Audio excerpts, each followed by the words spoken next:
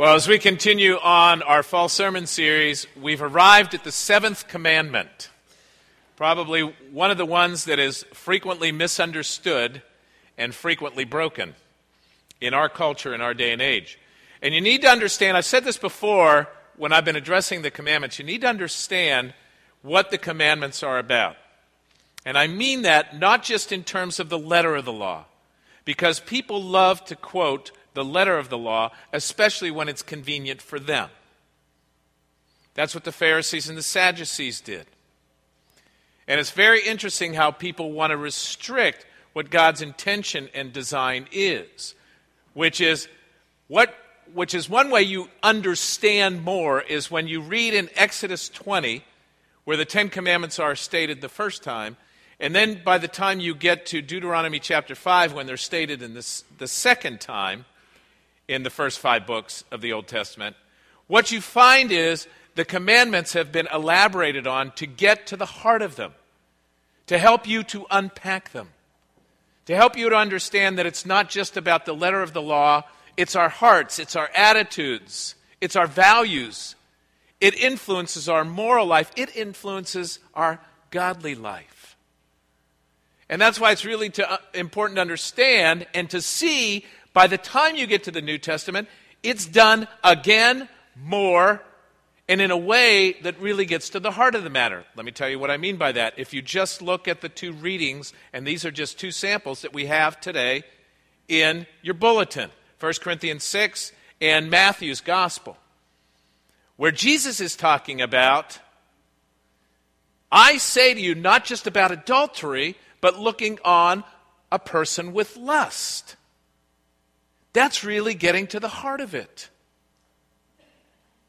That Jesus is saying, understand, there is a context, and he says it in another place in the gospel, a man shall leave his father and mother and cling to his wife, and the two become one flesh. There is a context in which a sexual relationship is healthy. But outside of that, you're looking on a person in lust, you don't have a healthy attitude, relationship, mindset towards that person. Why? Because you're treating them as an object, not a person.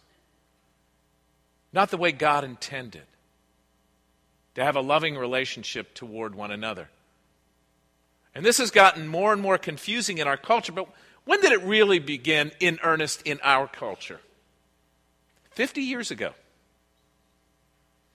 50 years ago, there was a sociologist by the name of Martin Hunt that really in many ways laid the foundation. He said, human beings by nature are polygamists. Surprise. That means that you're not really made, because of our fallen human nature, to be monogamous. Now, I'm sure that comes as a shock to some of you. But there is temptation outside of monogamy. And that happens to almost everyone because we are sexual beings. But we have to remember why we're sexual beings. Because God created us that way. Because God created us and designed us for a purpose. We were created in His image to reflect His nature. But when sin entered the world and we became fallen, that became corrupt. And so we see in the late 60s, 69, we see Woodstock and the counterculture revolution and the sexual revolution and free love. All of a sudden, all this is rushing in on the American culture. And there's an onslaught. And that's what happened. That just laid the foundation. To the point today, it was interesting. I opened an email from ACNA, Anglican Church in North America, right? My email. And on the side of it was an ad for Ashley Madison. Life is short, have an affair. And I'm thinking, what a contrast. What are they doing? They're in your face. They're trying to tempt you. That's what they're doing. I'm looking up a church for someone who moved, and then I get this ad, and I'm thinking, geez, that's amazing. But then you go to Facebook, and what do you find in Facebook? 51 Sexual expressions and identities. 51. How do you keep track?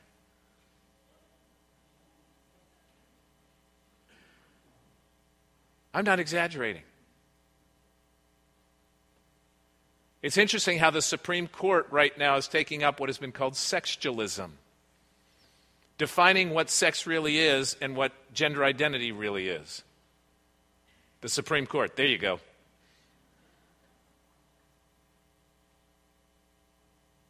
Our culture has changed radically. Radically. If you really don't understand what's going on, all you need to do is just pay attention to the media and to what's on television and to what advertisements are about. You know, it's really, really fascinating that Hollywood, that claims to be a bastion for women's rights and treating people well, is also a bastion for treating women as objects, sex objects, and now men too. And there's constant violence and brutality. See, as long as they can make money, they can speak out of both sides of their mouth. That sex is a common thing, and violence is a common thing, and abuse is a common thing. And yet at the same time, speak out against it. Which is it? Where are your values really? That's really the question. And, well, if we can make money from it, why not? We can say something else. I don't think that's how God intended it. And what's happened is that the slave trade is exploding. What I mean by the slave trade, the sex trade. There are more slaves now, most of them because of sex trafficking and pornography, than there have been ever before. Do you understand what's going on here? We live in a sex-crazed, sex-worshiping culture. That's what's going on here. Where everybody deserves to have whatever they want sexually. Where the new norm is sexual fulfillment, not God's way. Which is why I just read this article a couple weeks ago. Polyamory. How many here know what polyamory is? Multiple partners in marriage. The next sexual frontier. And I don't know who did the poll. Don't blame me. 24% of church members approve of it. Church members. Multiple partners. I said 30 years ago, or more, that once you begin to knock down the barriers, fornication, homosexuality, bisexuality, pretty soon monogamy is going to go by the wayside because you've redefined God's way of doing things. Why look to the Scripture? You don't look to the Scripture for sexual expression and sexual relationships. Why look to Scripture for how marriage is intended to be, which is monogamous? That's why things are changing. It's important to understand that. And they will continue to change. This will probably appall some of you, surprise some of you, and not surprise some of you. Pedophilia. I know of at least 5 countries that have lobbying groups trying to get pedophilia legalized. Canada, the United States, Netherlands, Denmark, Belgium, just to name a few. Why? Because after all, it's about love and it doesn't do any harm because sex is pleasurable. That's the justification. When it's about, allegedly, love. See, because we've lost sight of what love is in God's eyes, which is holy, God is love and God is holy. And He wants to tell us how relationships work best. That's what He has in mind and desire for us, so that we would seek to do relationships His way. We were created in His image, but we have fallen because of sin. And therefore, we will oftentimes twist what He has in mind for us, whether we twist it legally, or whether we twist it morally, or whether we twist it in terms of what God's real design is, however you want to say it. We will corrupt it. Just like nuclear power can be for good, and the internet can be used for good, it can be used for evil. Same idea. And so we as the church need to seek to love the Lord our God with all of our heart, soul, mind, and strength, and love our neighbor as ourselves. To do it His way.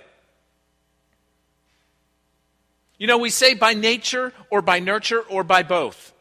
Our nature is a sinful nature. But when we come to God through Jesus Christ and we give ourselves to Him, it means that we are meant to be transformed into His image, into His way, and do relationships His way. So our nature can be transformed by Him, no matter what our defect is. Because we all have them. It's called sin. We all have defects. Be honest. You do. I do. My defect might be different than your defect, but we're all defected. And we need to be transformed. That's God's grace. That's God's power working in our lives. See, but we can say, well, I want to follow my flesh and follow that nature. See, that's a problem. Because if we always follow our nature, we will corrupt relationships around us apart from Him, apart from the power of the Holy Spirit working in us. And so, why does Jesus go to, when He's talking about adultery and that commandment, why does He go to lust? You've heard it said, but I say to you, don't lust. Why? Because it basically shows that any sexual sin begins in our minds, begins in our hearts. And we need to combat that temptation at that point before we act on it. That's why. And basically, if you look what Jesus says throughout the Scriptures, He adheres to, a man shall leave his father and mother and cling to his wife, and the two shall become one flesh. That is the proper place for sexual expression. Outside of that, when you're not doing what God intends for you to do in terms of sexual relationship and intimacy and marriage, then it becomes lustful. That's what He's saying. And that's why we misunderstand so often talking about sexual fulfillment, and we all deserve it. Because most of the time it is outside the context of marriage, or, let's go back to the Roman Empire, in the context of marriage, but oh, by the way, I have a mistress, and I have a concubine, and I've got anything else I want. Because after all, I deserve to be sexually fulfilled. That was the Roman Empire. And Jesus and Paul came into that and said, this is what holy love looks like. It's in the context of cherishing one another in marriage. That is what holy love looks like. You know what the word adulterative, or when you adulterate something, you contaminate it, you make it impure. That's the definition. See, all the other relationships that I have outside of my marriage, if I step over the line, I have made that relationship impure. I've contaminated that relationship because God desires for me to treat everyone as my brother and sister in Christ. That's a different relationship. And that's why we need to understand what God's design and desire is for us. You can be attracted to lots of people, but you don't sleep with everyone you're attracted to. We have so many famous euphemisms in our culture today to basically dodge the issue. You know what I mean by that? Yeah, well, we're just living together. And that's it? Just living together? That's all you're doing? I don't think so. Or we're just taking a vacation together. Really? That's all you're doing? I don't think so. They're euphemisms. For what? If you're not married, usually having sex outside of marriage. We call people partners. We call them significant others. There's so many different ways for us to skirt the issue of fornication, adultery, homosexuality, bisexuality, whatever it is. We skirt the issue. Because after all, everyone deserves to be sexually fulfilled, don't they?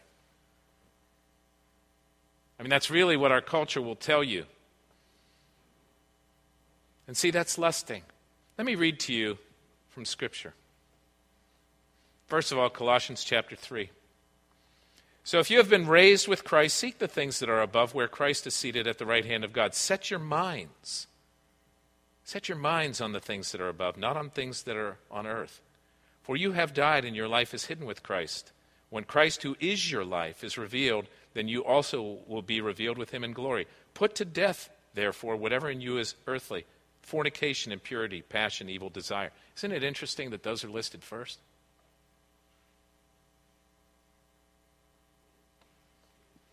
See, those are such powerful drives. That's why now that the culture has overrun the morals of the church, almost anything goes, and almost anything is considered okay. Because it is such a strong drive in our culture. Leviticus talks about adultery and says those people need to be killed. And by the time you get to the New Testament, Jesus says, like in our reading today, pluck out your eye. Why? Radical steps. Radical steps. That's why it's so difficult. You know what? Even if you plucked out my eye, I could probably still lust. You want to bet? Why? Because it's in my heart. It's in my mind. And that's what God wants to transform by the power of his Holy Spirit. And you know, part of the problem today, and where this has led along the way, is to pornography. You know, you're already treating people not the way God intended in relationships. See, we now take it a step further. Now they are clearly objects. The people in pornography are being objectified by the people that are filming them, and sometimes against their will. And those who watch pornography are treating those on the screen in front of them as objects instead of people to be loved. And pornography has led to a lot of sex trafficking. See, we miss the boat when we really see how this ball started rolling and how it's dehumanizing. As God intended for us to be humans. That we would cherish each other, that we would cherish this that he gave us, as Paul said, the temple of the Holy Spirit.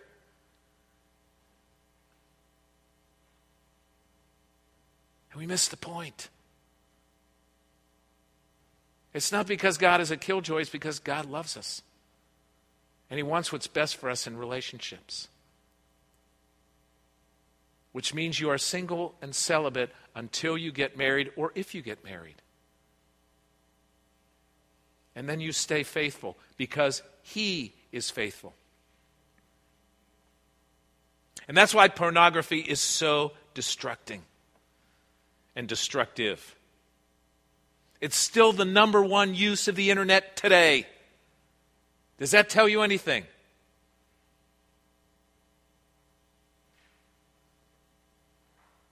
It's a problem.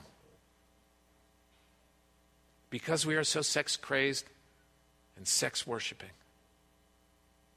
And it's everywhere.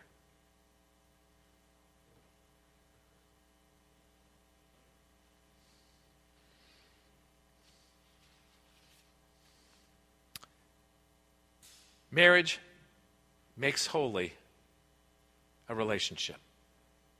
It sanctifies a relationship. Because the word sanctify means separate.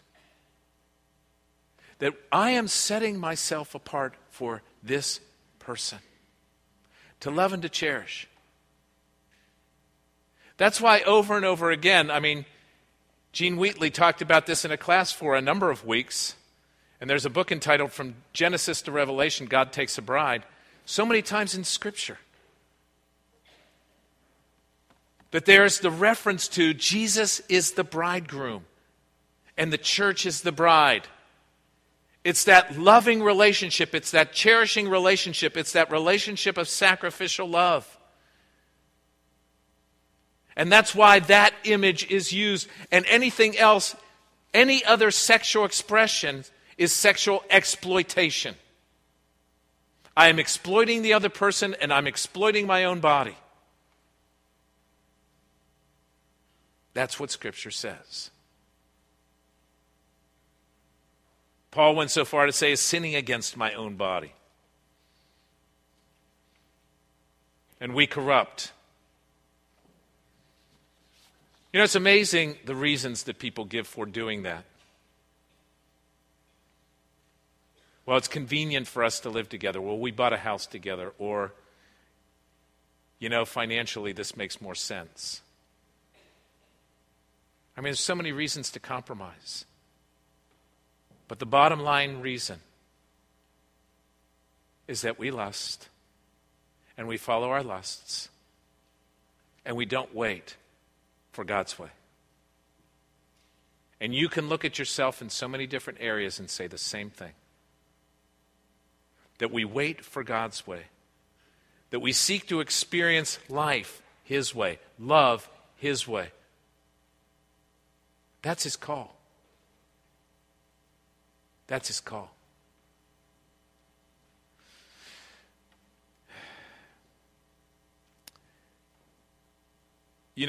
Another way to put it is our love is supposed to be pure. Because He is pure. Our love is supposed to be holy because He is holy. And so we turn to Him for forgiveness. Psalm 51 says it so well that He will wash us and we will become white as snow. It's like the wedding dress. White. The bride. That God does that for us through Jesus Christ. Because we all sin and we all fail and we all fall short. That God sent His Son Jesus for us. And He went to the cross out of His sacrificial love. So that He could win His bride. So that He could transform His bride. So that we might wear the wedding gown and be white as snow.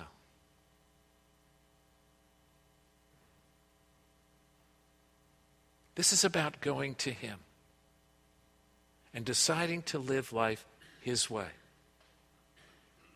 This is about going to Him and saying, Lord, I want to be yours. I want to follow you your way. I want to do relationships your way. Holy love. Like any other realm of our lives, forgiveness is about holy love. Dealing with our anger is about holy love. Dealing with our sexual relationships is about holy love. It's treating the other person the way God intended and not as an object to be exploited.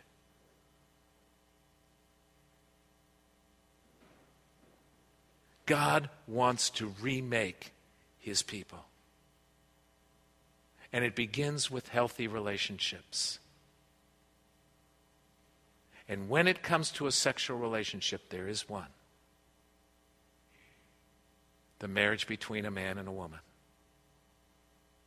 Because if we would be his bride, we need to live with holy love as his church. Let's pray.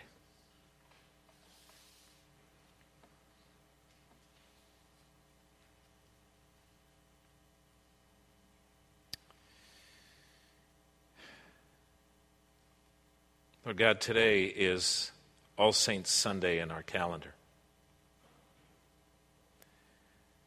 A day when we are reminded that we are called to be your saints in this world. To be saintly, to be godly, to be set apart for you. Set apart for a healthy love relationship with you and healthy love relationships with each other.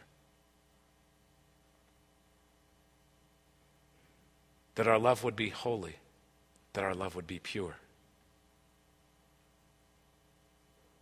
That our love would reflect the relationships that you describe, that you reveal in your word.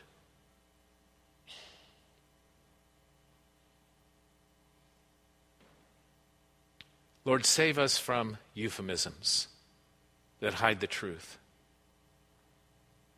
Save us from false ways of living that hurt us and hurt others. And teach us what it means to love as you love, with a holy love. Transform us by the power of your Spirit so that we are enabled, empowered to live the way you call us to live. And we pray this in Jesus' name. Amen.